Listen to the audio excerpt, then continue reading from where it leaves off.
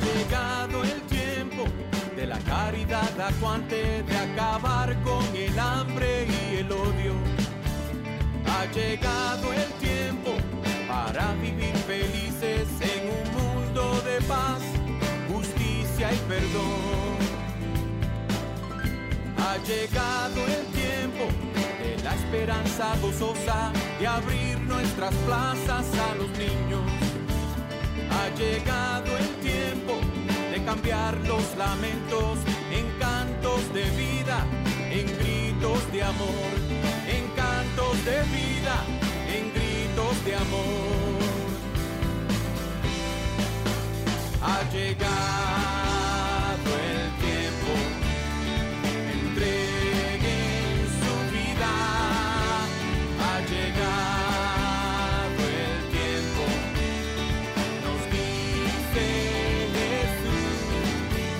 Ha llegado el tiempo, aquí y ahora. Ha llegado el tiempo, entreguen su vida, entreguen su vida. Si es que me quieren seguir. Bienvenidos. Ustedes están sintonizando al programa arquidiocesano de Chicago Católico, el programa donde se discute la fe católica desde una perspectiva hispana, con Alejandro Castillo, director de Comunicaciones Hispanas, y el padre Claudio Díaz Jr., párroco de San Luis Gonzaga. Chicago Católico les llega cada viernes de 8 a 9 de la mañana en la WNDZ 750 AM. Y ahora vamos a acompañar a nuestros presentadores, el padre Claudio Díaz Jr. y Alejandro Castillo. Buenos días, Radio Escuchas, y buenos días, padre Claudio. ¿Cómo estamos hoy? A ver, parece que el padre está en la línea, pero tenemos que empujar un botoncito. A ver, un segundito. Radio Escuchas, aquí estamos. Este es el programa Chicago Católico con su servidor Alejandro Castillo y con mi copresentador, el padre Claudio Díaz Jr. A ver, padre. Buenos días, Buenos Alejandro. días. Y buenos días, Chicago. Aquí el programa Chicago Católico, llegando a través de las ondas de la radio, tu casa, tu vida, a tu corazón. Y padre. En vivo. Y en todo sonido. Exactamente. Y al principio, si tuvimos un pequeño fallo, échale la culpa al COVID. Al COVID, ok. Así mismo. Okay, Mira, muy bien. mis parroquianos a cada rato que si se les olvidó la cita, que si se les olvidó traer el papelito, me dicen, padre, es el COVID. Le iba a echar la culpa a nuestro ingeniero Javier, pero mejor COVID. No, a Javier, al COVID. Muy bien. Bueno, ya empezamos nuestra edición de Chicago Católico. Eso implica que pueden llamarnos al estudio al 312-255-8408, 312-255-8408. Y padre, ¿qué hay de nuevo? Mira, reanudándonos, estamos como que regresando paulatinamente, poco a poco, a cierta normalidad, cierto nivel de normalidad según lo entendíamos. El sábado pasado, por ejemplo, tuvimos aquí en San Luis Gonzaga las primeras comuniones. Oh, qué bien. Sí, precioso. Y fue tan bonito, a pesar de que pues fue un número contado, a pesar de las restricciones de la distancia social y todo eso. Pero fue lindo ver a nuestros hijos el recibir a Cristo en el Santísimo Sacramento, todos vestiditos de blanco y con sus mascarillas blancas. ¡Qué bien, qué bien! Sí, sí. Y pues poco a poco estamos regresando, ¿no?, a un nivel de lo que se consideraba pues la normalidad. El mes que viene, septiembre, tenemos las confirmaciones. Y en octubre completamos todos los ritos y sacramentos de RICA, del rito de iniciación cristiana para adultos y también para niños y jóvenes. Entonces ahí vamos como que poco a poco. Esta semana, este miércoles pasado, tuvimos una exposición y benedicción con el Santísimo Sacramento. ¡Qué bien, padre! Y fue muy conmovedor y muy emotivo ver a los parroquianos con esa fe que tan grande que los caracteriza, estar presente. No vinieron tantos así como bajo otras circunstancias, se entiende, pero más de 50 y tantos pudieron hacer acto de presencia. Y como te dije, muy emotivo, expusimos el Santísimo Sacramento, se dijo el Santo Rosario bilingüe, y después se leyó un evangelio sobre la Eucaristía y se hizo una meditación sobre la Eucaristía y cuán necesaria es en estos momentos para uno alimentarse y centrarse y demás. Padre, ¿qué ha sido la reacción de la gente después de esos momentos? ¿Se acercan a usted y qué le dicen? Bueno, llaman, en varias ocasiones llaman después del evento y a la oficina, dejan mensajes, se muestran agradecidos por espacios como esos, que son necesarios. Ahora lo que he tenido mucho en comparación con otras citas, pero hay mucha gente está viniendo para dirección espiritual. Estos son momentos fuertes para estar encerrado en una casa. Oh, sí. Y si hay se magnifican los problemas. Sí, sí, porque se concentran, concentran. Entonces, si digamos hay una dinámica familiar, hay una situación con el matrimonio, hay una situación con uno de los hijos, eso se exacerba, se vuelve más grande porque ¿para dónde vas a ir? O sea, 4 paredes. Entonces, muchas de las personas que están pidiendo citas, y claro, no podemos dar muchas citas por la cuestión para proteger los parroquianos. Entonces, este servidor, pues, da una cita en la mañana y una cita en la tarde, muy a mi pesar, pero son hay que seguir las directrices, sí, ¿no? Y hay que evitar el dar muchas citas porque mientras más citas des, más se expone la persona al virus, sí. ¿ves? Entonces, pero la esencia de las citas es virtualmente eso, dirección espiritual. La gente está, por un lado, pues ya cansada, hastiada, abrumada. Ya vamos a 5 meses, padre. 5 meses, imagínate. Y de ahí, pues, que las necesidades emocionales y espirituales se hacen más evidentes, Alejandro. Más evidentes. Y padre, ¿las misas le han ido bien? Sí, sí. Los números han ido aumentando. Uno tiene un número particular, ¿verdad? El número nuestro por misas dominicales es 84. ¿Qué es un porcentaje de qué número? Tengo entendido que es el 20% de una misa. De la capacidad. Exactamente, exactamente, de la capacidad. Entonces tenemos capacidad como para 600 personas, me parece, y entonces ahí sacaron los números y el número mágico fue 84. Entonces, a principio de 84, digamos, la primera misa, yo recuerdo, fueron 60, y que se aparecieron, ¿no? 60, porque a veces se apuntan 100, pero te llegan 50. Sí. Después la cosa se complica, o tienen miedo, o van a otro lugar, no sé. Bueno, entonces aquí en San Luis Gonzaga la experiencia ha sido de que han ido incrementando, poco a poco, han ido incrementando según va pasando el tiempo, porque la gente se entera. Se corre la voz. Exacto, exactamente. Y ahí vamos con eso de las misas. Claro, eso tiene un efecto directo e inmediato con la cuestión de las colectas. Tú sabes, porque menos personas, menos recursos. Es así, ya es la matemática.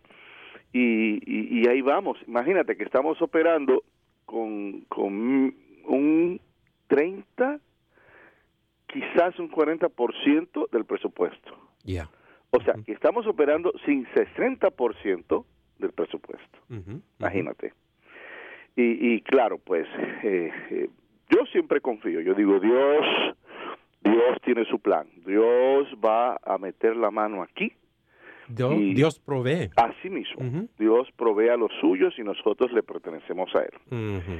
Entonces no caigo en esas desesperaciones, que son desesperaciones normales para un párroco. Oh, sí. O sea, tú te preocupas por tu iglesia, te preocupas porque sea vital, porque tu iglesia sea funcional, porque tu iglesia pueda sostenerse y pueda continuar llevando la obra de Dios con todos los recursos. Así que en ese sentido, pues al bajar los números, pues baja los recursos. Pero los números poquito a poquito van subiendo, la gente se va enterando y van haciendo más acto de presencia.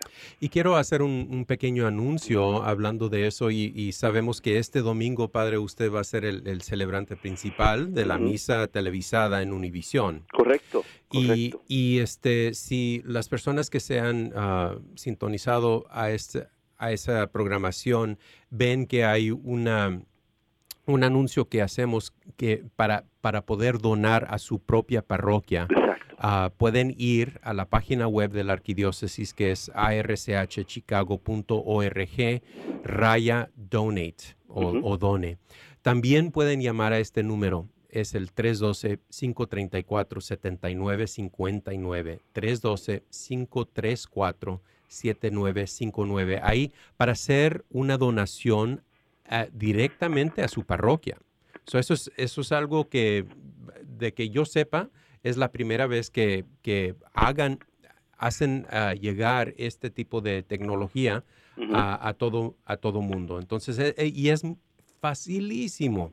Digo, uno por teléfono puede pagar por tarjeta de crédito o cualquier otra manera, pero y otro, he escuchado a diferentes sacerdotes también. Hay otros sacerdotes que dicen, miren, simplemente llenen sus sobres y déjenlo en la rectoría. Exacto. Eso es lo más fácil, ¿verdad? Para todo el mundo. Exactamente, exacto. Aquí constantemente, si no lo dejan en la rectoría, lo envían inclusive hasta por correo. Lo que se pide es que no se envíe en efectivo por correo. Sí. Porque, si hay algún tipo de movimiento o acto criminal, pues es mucho más fácil robar en efectivo que un cheque o algún otro pago. Así que, si no, hay varias formas y esto es un llamado a todos los radioescuchas encarecidamente. Apoyen a sus parroquias. Apoyen a sus parroquias.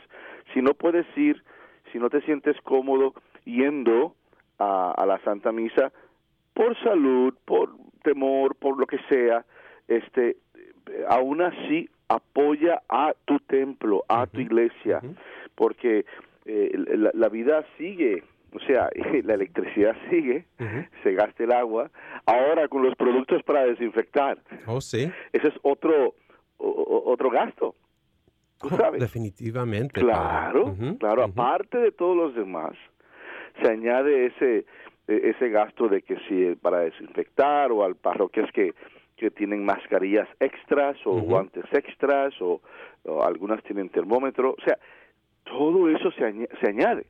Entonces, estamos haciendo un llamado a todos los radioescuchas de que desarrollen, ¿verdad?, ese concepto, esa conciencia de apoyar a pesar de que no esté. Sí. Apoya a tu iglesia. Y Padre, también no se nos olvide las segundas colectas, ¿verdad? Claro. Que han pasado y no se han llevado a cabo simplemente porque no hay gente en las parroquias. Entonces se están reprogramando y por ejemplo, acabo de enterarme que CCHD, la Campaña Católica para el Desarrollo Humano, que es una campaña importantísima que ayuda a muchos de nuestra comunidad inmigrante, van a hacer algún tipo de colecta virtual. Entonces todavía no tenemos todos los detalles, pero sí en algún momento que se hagan llevar a luz del día, vamos a tener esa información, pero muchas de esas colectas importantísimas que en algún momento se llegaban a colectar, Padre, como casi $1 millón aquí en la Arquidiócesis de Chicago. Entonces, y eso se distribuye a diferentes organizaciones comunitativas que pelean para la justicia social aquí en nuestras comunidades. Entonces, esas colectas se tienen el impacto más allá de las paredes de nuestras parroquias. Exacto. Y tengo entendido que Caridades Católicas, me parece que vi un memo, una carta, por lo regular hay una colecta, me parece que en el verano. Para el Día de las Madres, sí, padre. Para Caridades Católicas. Entonces, lo que nos acaban de informar Caridades Católicas es que se desea llevar a cabo la colecta para Caridades como segunda colecta, me parece que el último domingo de este mes, el 30. Déjeme investigar y les llego. Me parece haberlo visto. Entonces, claro, eso pues trae a colación toda una serie de preguntas, porque la primera es, ¿cómo la vamos a hacer? O sea, porque no se puede distribuir, o sea, no se puede pasar el canasto en la misa. Entonces, ¿cómo se va a hacer? La segunda es, ¿la podemos hacer? ¿Podemos hacerla? ¿Estamos en esa capacidad? 100 personas, ¿ves? O sea, trae varias interrogantes y cada parroquia pues tiene que lidiar con eso según su condición. Así es, padre, y es importantísimo que la gente reconozca que, pues, hay gente que obviamente ha perdido sus trabajos. Esas personas no les estamos pidiendo nada, ¿verdad? Claro. Pero las personas que siguen trabajando, siguen recibiendo su chequecito, esas personas les estamos pidiendo, por favor, hagan ese sacrificio, ¿verdad? Hacia nuestras parroquias, a nuestras organizaciones que sí de veras pueden utilizar ese dinero para ayudar a la gente que está marginalizada o desamparada, ¿verdad? Claro. También hay que, y esto en todo momento, no simplemente ahora en la cuestión de la crisis de salud, pero en todo momento hay que tener como que una disposición diferente a la que varias personas tienen con respecto a dar caridad, a dar limosna, al ofertorio. Uno tiene que dar de lo que tiene, no de lo que te sobra. Son dos cosas muy diferentes, muy diferentes. Me sobró un par de pesos, pues aquí va, para la colecta. No. Tú das de lo que tú tienes, de lo que tú tienes, como ofrenda a tu Dios, a tu Padre Dios, a tu Salvador, como apoyo a la iglesia que nos da los sacramentos, que nos da momentos espirituales, que nos da momentos de encuentro con Cristo. Entonces es como que reeducarnos en nuestra mente y decir, yo doy de lo que tengo, no de lo que me sobre. En ese sentido, hay que admirar ciertos grupos de hermanitos protestantes, cristianos protestantes que ellos tienen el concepto del diezmo y lo tienen literalmente. Ellos no juegan con eso. Es el 10%. No hay pase. No. Al templo. No. Es el 10% de tu ganancia mensual. Y en eso son muy disciplinados, muy serios, y lo hacen. Entonces yo digo, Virgen Santísima, ¿qué nos pasa a los católicos? ¿Qué nos está pasando, caramba? Y no podemos decir, no, es que ahora por la crisis, no podemos decir, no, es que han habido ciertas situaciones con el liderazgo, los escándalos que han afectado No, eso de siempre. Desde mucho antes. O sea, esa noción de que de que la iglesia tiene mucho dinero, lo cual es una farsa, es una tontería, que el Papa debería vender todos sus cuadros del Vaticano. Sí. Ay, Dios mío, pero es el no comprender, es el no tener idea de cómo funciona eso. Tú sabes que en la década de los 70, me parece que fue Pío XII, no, imposible, porque el Concilio Vaticano II fue en el 58 al 62, así que fue Juan XXIII, el gordito, o si no fue el que le siguió. Bueno, el punto es que en la década de los 70 hubo un plan por parte del Vaticano de presentarle al gobierno de Italia todos los museos y decirle, son tuyos. Wow. Usted se encarga, porque ahí está el detalle. Ahí está el detalle. Son tuyos, tú te encargas de la manutención, del cuidado de todas estas piezas, del acondicionamiento, de la seguridad. No, Italia dijo no, ahí no me meto. Claro, porque entonces de hacer eso hubiera resultado pues un gran museo. Oh, sí. Y no hubiera resultado un lugar de devoción y peregrinaje.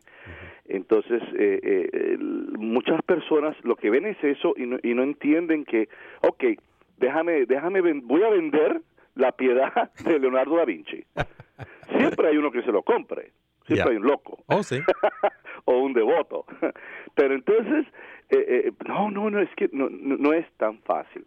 Entonces, apoyen con este entendimiento nuevo, si es que es nuevo, apoyen a su comunidad, a su iglesia, y demos de lo que tenemos, no de lo que nos sobra. Así es, Padre.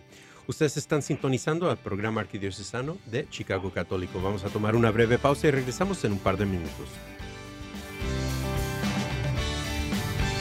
Ha llegado el tiempo de la caridad. El censo tendrá lugar en los Estados Unidos. Solamente ocurre una vez cada 10 años. Y es en extremo importante que todos participemos. Hola, soy el Cardenal Blazevich y estoy aquí para decirles que recientemente firmé una proclama de apoyo a esta iniciativa nacional. Firmé la proclama porque sé lo crucial que es el censo para nuestro futuro. Los números del censo determinan la representación política y la asignación de miles de millones de dólares de fondos federales, estatales y locales. Los vecindarios marginados necesitan especialmente un conteo preciso, de tal manera que puedan recibir su parte justa de mejoras de infraestructura y servicios. Por favor, responda a los cuestionarios del Censo 2020. Esto es igual para ciudadanos y no ciudadanos. Toda la información es totalmente confidencial y no será compartida con otras agencias del gobierno. De nuevo, toda la información es totalmente confidencial y no será compartida con otras agencias del gobierno. De nuevo, toda la información es totalmente confidencial y no será compartida con otras agencias del gobierno. Todos nos beneficiamos de un conteo preciso del censo. Gracias por participar. Que Dios los bendiga a ustedes y a sus familias. El Ministerio de Cementerio es un ministerio central de nuestra fe católica unido a las obras de misericordia corporales. Es reconfortante saber que nuestros cementerios católicos están cuidando los restos de nuestros seres queridos que esperan la resurrección. Hay 45 cementerios católicos en la Arquidiócesis de Chicago dispuestos a ayudarlo en el momento de la pérdida. Llame al 708-449-6100 o visite catholiccemeterieschicago.org para asistencia. Cementerios Católicos, sirviendo a la comunidad católica desde 1837. Ha llegado el tiempo de la caridad acuante, de acabar con el hambre y el odio. Ha llegado el tiempo para vivir felices en un mundo de paz, justicia y perdón. Ha llegado el tiempo de la esperanza gozosa, de abrir nuestras plazas a los niños. Ha llegado el tiempo de cambiar los lamentos en cantos de vida, en gritos de amor, en cantos de vida, en gritos de amor. Ha llegado el tiempo, entreguen su vida. Ha llegado el tiempo, nos dice Jesús.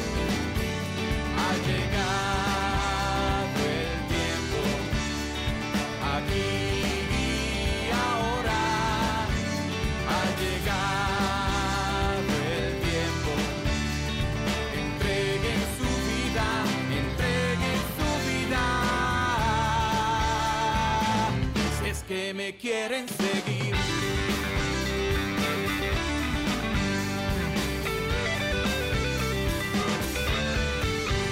Ha llegado el tiempo de llevar la fe a la vida, de llevar la vida a los ritos. Ha llegado el tiempo de vencer la teoría, de actuar en la fe, esperanza y amor. Ha llegado el tiempo, en la plenitud de la historia, el Padre a su Hijo envió.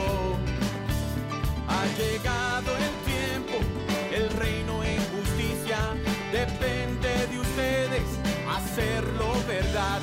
Y depende de ustedes hacerlo verdad. Ha llegado el tiempo, entreguen su vida. Ha llegado el tiempo, nos dice Jesús. Ha llegado el tiempo, aquí y ahora. Ha llegado el tiempo, entreguen su vida, entreguen su vida, entreguen su vida. Si es que me quieren seguir.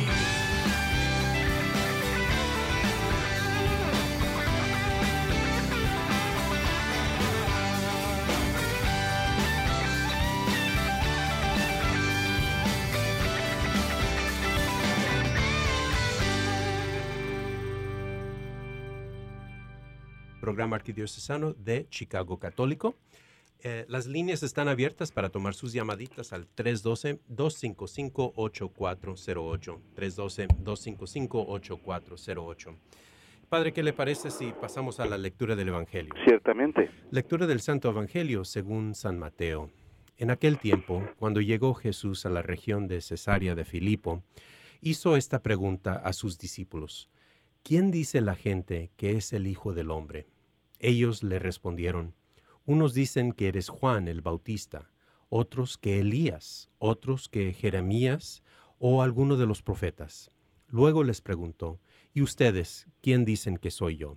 Simón Pedro tomó la palabra y le dijo: tú eres el Mesías, el Hijo de Dios vivo.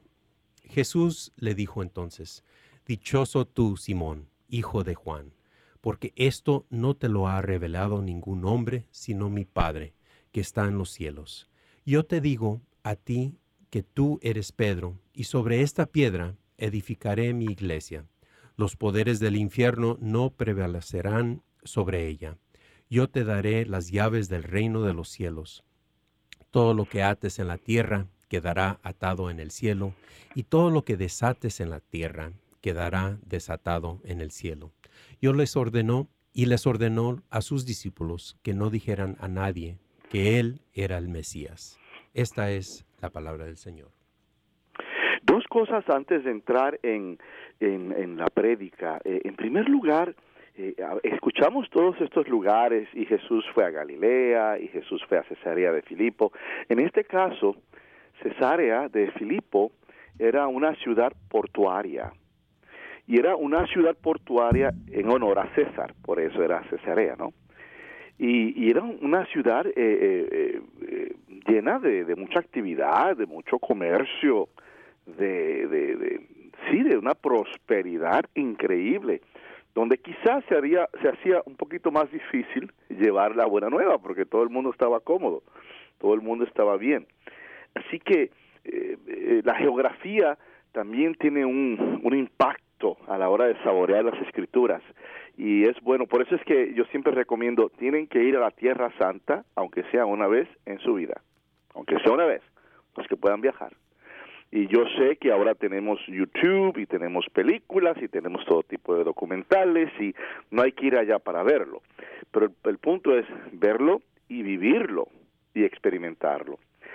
Lo otro es ese concepto de que en ocasiones, si se lanza una pregunta así al azar, en general, todo el mundo se convierte en un experto.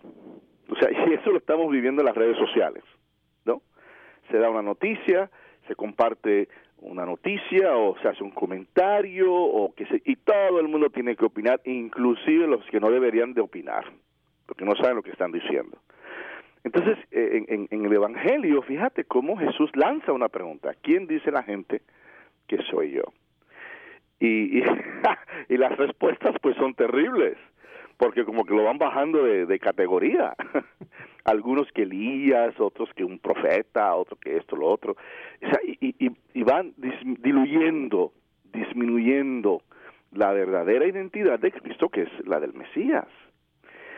Y para colmo, pero para colmo de males de forma graciosa, el que es más atrabancado, el que tenía una combinación de boca y de pata, San Pedro, es el que da la respuesta.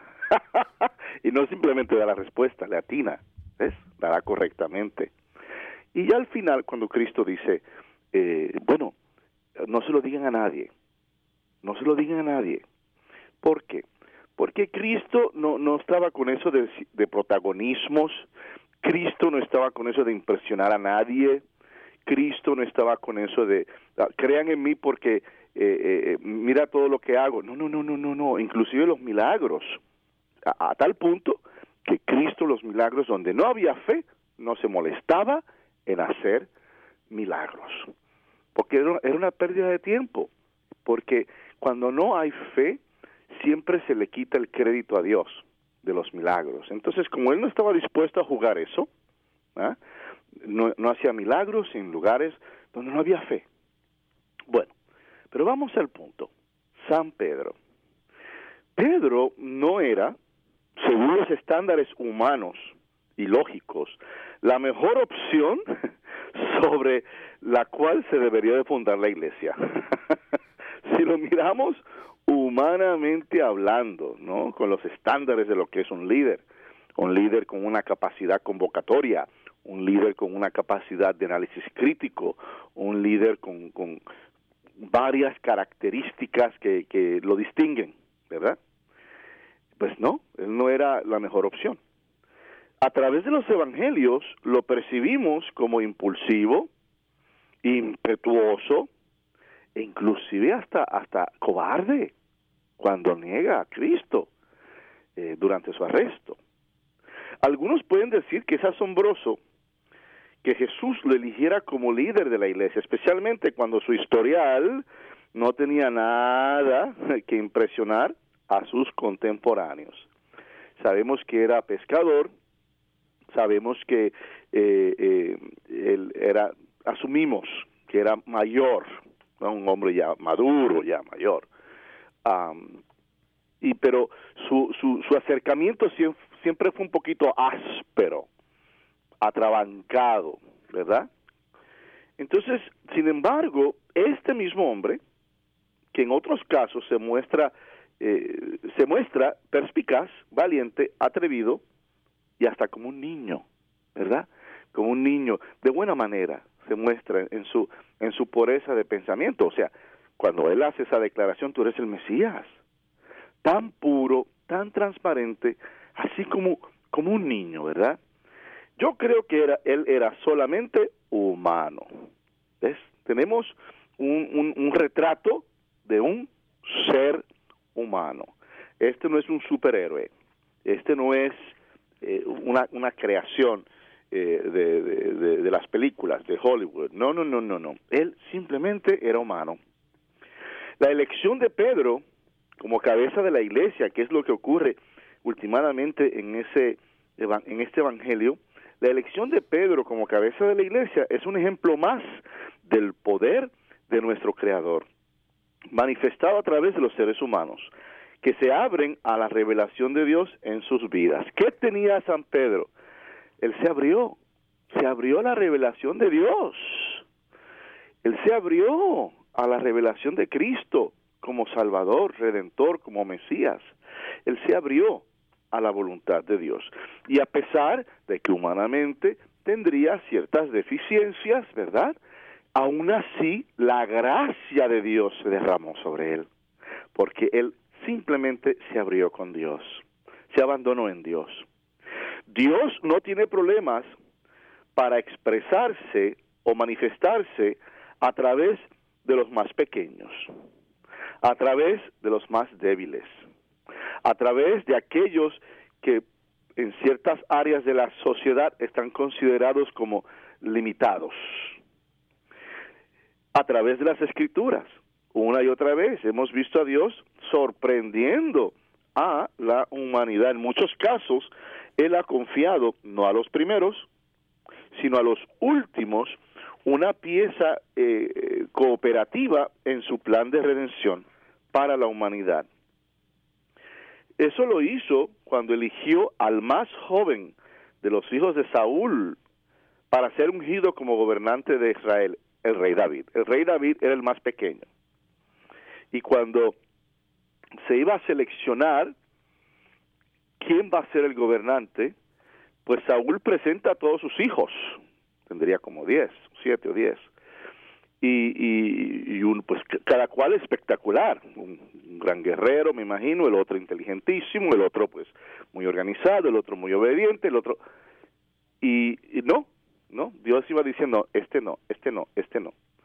Hasta que al final Él presenta al más chiquillo, que ni siquiera estaba en la casa en ese momento. Lo mandan a buscar y el profeta dice, este es el más pequeño, ¿ves? Mira cómo Dios le da la responsabilidad al que menos experiencia tiene en la vida, al más joven. Lo mismo sucedió cuando Dios invitó a una joven de 15 años en Nazaret a colaborar con su libre albedrío y aporte femenino, su maternidad, al plan, siendo la madre de Jesucristo. Estamos hablando de la Santísima Virgen María. ¿Ves? La Virgen María, que seguramente, si nos dejamos llevar por las tradiciones del momento, la norma, a lo mejor no sabía ni leer ni escribir. Mira, sencilla, humilde, no venía de familias prominentes, no venía ni de recursos, ni de estatus, ni pertenecía a una casta sacerdotal o una casta de escribanos, no, sencilla, y aún así se convierte en la madre de nuestro Señor. Y una vez más, si seguimos la línea, ¿no?, de las Escrituras, confió la misión de continuar la visión de Jesucristo aquí en la tierra a un pescador sencillo y apasionado, Simón Pedro, nuestro primer Papa. La pregunta planteada por Jesús, ¿quién dice la gente que es el Hijo del Hombre?, resulta en una declaración de fe, últimamente. En un esfuerzo por identificar a Jesús a la luz de la percepción de la gente, se convocó a todos los personajes. O sea, no que unos dicen que eres Juan el Bautista, que si Elías, Jeremías, uno de los profetas, y observen cómo a esta primera pregunta le sigue, pero ¿quién dices que soy? Tú. Ahí la cosa es diferente, porque cuando la pregunta es general, todo el mundo es un experto, los que hablan, pero cuando es dirigida a ti, no por nombre, entonces estamos aquí en una situación un poquito escabrosa, porque o muestras y demuestras que sabes, o demuestras que no sabes nada. Entonces es más personal, ¿no? Suena bastante extraño dirigir esta pregunta a un grupo de personas, en el caso de Cristo, que han viajado con Él durante una cantidad considerable de tiempo, que han escuchado sus palabras, que han sido testigos de sus milagros y han visto sus obras. De boca del simple, del más sencillo, sin vacilación de ningún tipo, en un gesto noble y genuino, el pescador obstinado da la respuesta: tú eres el Cristo, el Hijo de Dios vivo. Pedro pudo identificar el imago Dei, la imagen de Dios. Pedro fue capaz de responder desde una perspectiva de fe, tal vez no con un conocimiento empírico, no con pruebas o por miedo, no, quizás eso entró, pero su respuesta fue una de fe pura y no adulterada, una fe transparente. Él pudo ver a Cristo él pudo ver a Cristo como lo que era, ¿no? Nuestro Señor y Salvador. No solo lo identifica como el ungido, el Mesías, sino que también lo reconoce dentro de su afiliación con lo divino, el Dios vivo. ¡Wow! Imagínate, tú eres el Dios vivo. ¿Qué más hay que decir después de eso? ¿Qué más se tiene que decir? Es una declaración contundente a la luz de su experiencia, de su vivencia, de lo que él ha aprendido, de la información, ya sea mucha o poca, que él tenía. Y así, de esa manera, él da testimonio de quién es Cristo. Testimonio en Cesarea de Filipo. Es interesante ver cómo San Pedro, pues, nuevamente, que se distinguía por ser así tan atrabancado, tan rápido para hacer las cosas. De hecho, si ustedes recuerdan, cuando trataban de arrestar a Jesús en el jardín de Getsemaní, él, me parece que fue él quien agarra y le corta la oreja a uno de los sirvientes de los sumos sacerdotes. Ahí la famosa línea, guarda esa espada, porque el que es a espada mata, a espada muere. Entonces, este hombre tan impetuoso, tan fuerte, en ocasiones, ¿verdad?, exagerado, hoy, en este evangelio, se convierte en un modelo de centralidad, en un modelo de claridad, en un modelo de dar testimonio por lo que él cree, por lo que él siente y por lo que él sabe. Así que, ¿qué tal si después de un receso retomamos este concepto y qué significa también para nosotros el ser ese modelo? Ustedes están sintonizando al programa arquidiocesano de Chicago Católico. Vamos a tomar una breve pausa y regresamos en un par de minutos.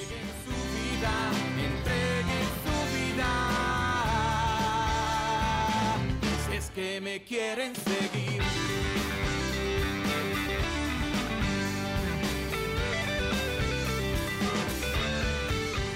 Un censo tendrá lugar en los Estados Unidos. Solamente ocurre una vez cada 10 años. Y es en extremo importante que todos participemos. Hola, soy el Cardenal Blaise Cupich y estoy aquí para decirles que recientemente firmé una proclama de apoyo a esta iniciativa nacional. Firmé la proclama porque sé lo crucial que es el censo para nuestro futuro. Los números del censo determinan la representación política y la asignación de miles de millones de dólares de fondos federales, estatales y locales. Los vecindarios marginados necesitan especialmente un conteo preciso, de tal manera que puedan recibir su parte justa de mejoras de infraestructura y servicios.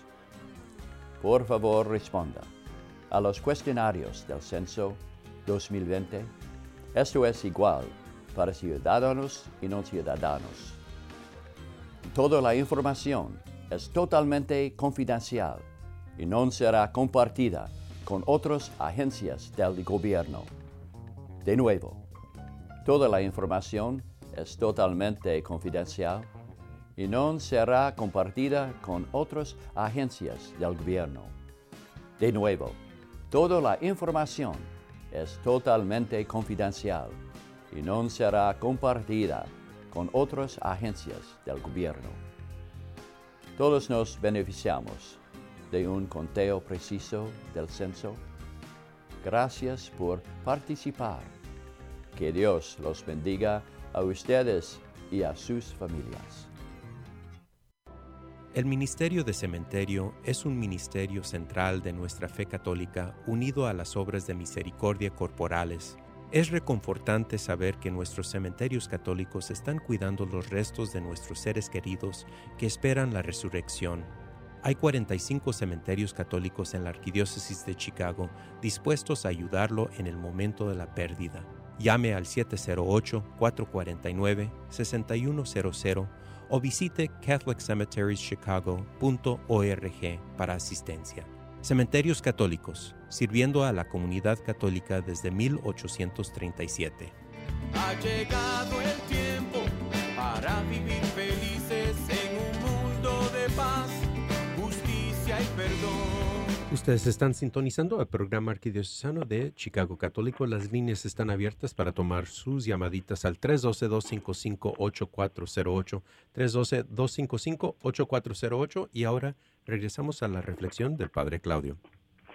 Luego entonces, al Pedro identificar al Señor y Salvador, lo identifica pues como el ungido, el Mesías, y también como el divino, el Dios vivo. ¿Y qué hace esta profesión de fe por Pedro? Bueno, creó en él una nueva conciencia que trascenderá todas las limitaciones, todas las razas, todas las realidades, el reino de Dios en la persona de Jesús. Este es el punto crucial y decisivo para los apóstoles, o sea, no pueden regresar. Una vez escuchan estas palabras, una vez aceptan estas palabras y las guardan en su corazón independientemente de sus reacciones futuras, porque recuerden que van a abandonar a Cristo cuando lo arresten, ¿eh?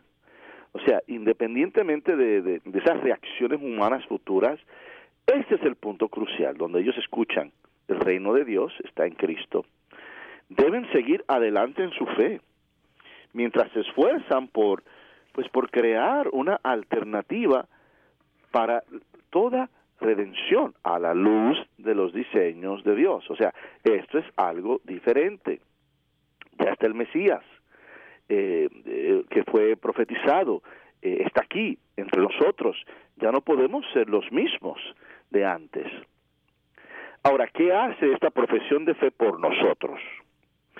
Oye, nos desafía a profesar nuestra fe con nuestros labios y con nuestras acciones. Dos cosas. Nos desafía a ir más allá de lo que tenemos enfrente, es ir más allá, por decir, de los escándalos que han dañado tanto. Tenemos que mirar más allá, no negarlos, atención, no esconderlos, no, eso no se hace. El escándalo es el escándalo y hay que verlo en su contexto, ¿no? Civil, religioso y espiritual. Pero no es quedarnos en ese escándalo, que ese es el problema de muchos. Digamos, se hace una acusación contra un sacerdote, contra un diácono, contra una religiosa, contra un laico, y nos quedamos ahí. Ahí está. No, que si la injusticia, que si esto, que si lo otro, que si yo opino, que si yo no creo más en él, que si yo no creo más en ella. O sea, y nos quedamos atascados y estancados en el escándalo. A algunas personas pues se les hace más fácil vivir así, ¿no? Echándole la culpa siempre a alguien. Pero en realidad, como cristianos, estamos llamados primero a seguir a Cristo, no a seguir a un personaje, a una persona. Segundo, a ir más allá, entendiendo que inclusive lo que está pasando en este momento con la pandemia no tiene la última palabra. La última palabra siempre la tiene Dios. Y eso es lo que la profesión de fe hace por nosotros, que nos da la fuerza de confesar nuestra fe con los labios y profesar nuestra fe con nuestras acciones. Y es un desafío. Nos desafía a salir de nuestra zona de comodidad. En ocasiones nos asentamos, estamos muy cómodos y no queremos saber más nada. A mí que no me hablen, a mí que yo voy a mi misa, yo solo, yo doy la limosna, yo solo, a mí no me interesa apoyar más nada, a mí no me interesa pertenecer a un grupo, a mí no me interesa las devociones, a mí no me interesa. No, entonces lo que nos está pidiendo es ir más allá de la zona cómoda, e ir más allá hacia los universales, hacia los conceptos universales. Uno de ellos, fe en Dios, fe en Cristo, fe en el Espíritu Santo, y el entender que la iglesia es el vehículo, uno de los vehículos para la salvación, sino el ideal, el mejor vehículo para la salvación. Nos desafía a plantear las preguntas correctas y a escuchar las respuestas correctas. ¿Ves? Y regresamos al inicio del Evangelio. ¿Quién dice la gente que soy yo? ¿Quién dicen ustedes que soy yo? Es plantear la pregunta correcta y escuchar la respuesta correcta. La fe en Jesús nos trae una nueva conciencia.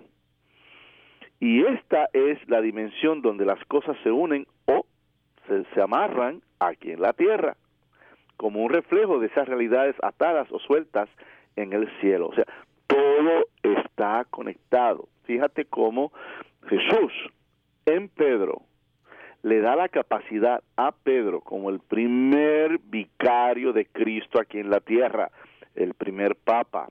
Eso, si sabes leer las Escrituras, te das cuenta. Aquí está, su nombre era Simón, y él se convierte en Petrus, ¿no? Latín, piedra. Él se convierte en la piedra de la iglesia.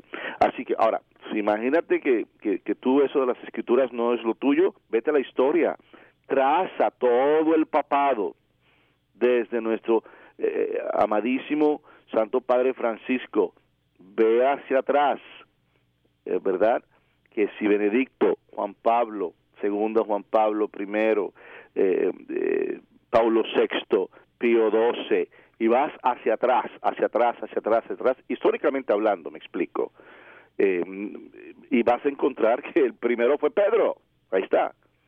Entonces a Pedro se le dio la responsabilidad a él y a toda su descendencia, porque él no iba a vivir por siempre y para siempre, y a toda su descendencia de establecer cómo esa nueva realidad en Cristo se iba a aparecer, cómo debía y tenía que verse aquí en la tierra. Y de ahí pues que vengan los concilios, de ahí que vengan las diferentes propuestas, promulgaciones de los papas, encíclicas, precisamente por ese poder y responsabilidad que le dio Dios a San Pedro y sus descendientes. Todo lo que amarres aquí en la tierra será amarrado en el cielo. Por eso es que no es tan fácil estar cambiando cosas. La gente piensa que la Iglesia Católica es como una farmacia. Esto se puede cambiar. No, hay ciertas cosas que son básicas a la fe. Tú quitas eso, tú eres otra cosa. Te conviertes en algo que no es católico. Digamos, vamos al credo. Es el creer en Dios, el creer en Cristo como nuestro Salvador, el creer en la Iglesia Católica, en el Espíritu Santo, en la comunión de los santos, el perdón de los pecados, la resurrección de la carne y la vida perdurable. Amén. Si tú quitas algo de eso, ¿verdad? Entonces no eres católico, eres otro asunto. Digamos, hay personas que no creen en la comunión, por decir, que no creen que Cristo está presente en la Eucaristía. Pues eres cristiano, pero eres de otra denominación, protestante o agnóstico, qué sé yo. O sea, eres otro asunto. Lo que te hace católico es precisamente esa identidad que ha sido amarrada aquí en la tierra y que fue amarrada en el cielo. Ahí está la conexión. Y que las realidades celestiales, de una forma u otra, se reflejan y se manifiestan en realidades humanas, normales, de aquí en la tierra, en nuestra realidad. Y repito, esta es una dimensión donde las cosas se unen o se sueltan en la tierra como un reflejo de esas realidades atadas o sueltas en el cielo. Y esta es la tarea de la iglesia. Pero ¿sabes qué? Si hoy queremos responder, ¿verdad?, a la pregunta formulada por Jesús hace 2000 años, ¿quién dices que soy? La respuesta es bastante simple. Mira a tu alrededor, mira a tu hermano y sabrás quién es Cristo. Amén. Ustedes están sintonizando al programa arquidiocesano de Chicago Católico. Las líneas están abiertas para tomar sus llamaditas al 312-255-8408, 255-8408. Padre, siempre me quedo asombrado, digo, de la responsabilidad que le dio a los apóstoles y particularmente a San Pedro, dándole las llaves del reino. Entonces, ¿qué cree usted que estaba pensando San Pedro en esos momentos? Digo, porque esos son momentos claves, ¿verdad? Porque estamos hablando de que son personas que seguían al maestro. Correcto. Y de repente el maestro, voltea a Pedro y dice, mire, por tu fe, por lo que has dicho, te encargo aquí el reino, aquí están las llaves. Wow. Mira, yo honestamente, aquí hay dos cosas. No es tanto en qué estaba pensando Pedro, sino qué estaba pensando Jesús. Eso sí. A manera de broma. Pero bueno, no. Yo siento que Pedro no tenía idea. Él tenía idea de quién era Cristo, obviamente, del Mesías. Pero él no tenía idea de su rol dentro de esta realidad. O sea, todavía no había llegado a ese nivel. Porque recuerda que él, o sea, durante el arresto de Jesús, ¿no? El primero, aunque fíjate, y aquí va la cosa, los contrastes. Fíjate que San Pedro fue el único que se atrevió a acercarse lo más que pudo. Ninguno de los demás estuvieron en el palacio del sumo sacerdote donde tenían a Cristo arrestado. Pero él tuvo los pantalones, o sea, se atrevió. Entonces, ahí vienen los sentimientos mezclados. Y sin embargo, cuando lo retan, porque le dicen, tú eres Galileo. Tú andabas con Jesús, tú estabas con él, lo acompañabas. Lo niega. Exacto. Y lo niega. Entonces, yo creo que en ese momento en que Jesús le da las llaves, él no tenía una plena idea de dónde se estaba metiendo, a la luz de su fe, a la luz de su convicción. Eso llega con el tiempo. Pero ¿acaso no es así para muchas cosas que nos pasan en la vida? Digamos, el matrimonio. ¿Cuántas personas sabían exactamente dónde se estaban metiendo cuando se casaron? Me explico, ¿no? Oh, sí. Con precisión. Hay ciertas cosas que tienes que aprenderlas viviéndolas. Solamente viviéndolas vas a tener una comprensión más profunda de eso. Sacerdocio, también. Hubo varias cosas que yo ni idea. Que se me han presentado en mi sacerdocio, que tú tienes que lidiar con ellas, tienes que trabajar con ellas, tienes que, ¿verdad? Y eso pues con la ayuda de Dios y con la fuerza y la sabiduría de un Dios transparente y vivo. Entonces, yo no creo que Pedro en su momento tenía un concepto preciso de qué implicaba el tener las llaves. Sí. Pues yo creo que también no fue hasta la resurrección, Correcto. ¿verdad, Padre? Y más allá. Y también. más allá. Exacto. La resurrección y la llegada del Espíritu Santo. Porque fue en Pentecostés donde se forma la iglesia, es el nacimiento de la iglesia. Fue en Pentecostés donde les cayó el 20. Sí. Donde ellos dijeron, pues entonces no tengamos miedo, no tengamos miedo, hay que salir de este cuarto, hay que predicar. Y ahí empezó ese concepto de la iglesia misionera, empezando por toda la cuenca del Mediterráneo. Entonces fue hasta Pentecostés donde de verdad que ellos dijeron, ok, ahora, bien. Y empezaron pues la misión. ¿Los desafió? Sí. Con acción. Exacto. Exactamente. ¿Cómo es? En inglés decimos, pon el dinero en donde pones la boca. Sí. Si de verdad crees en esto, pues pon todo lo que tengas, ¿no? Con tus acciones, demuéstralo. Padre, muchísimas gracias por sus palabras. De lo bueno será poco.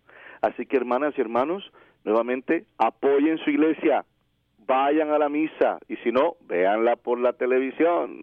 A las 10 de la mañana, Univisión, domingo. Ahí estaremos unidos en Cristo. Y por lo pronto, les decimos chao.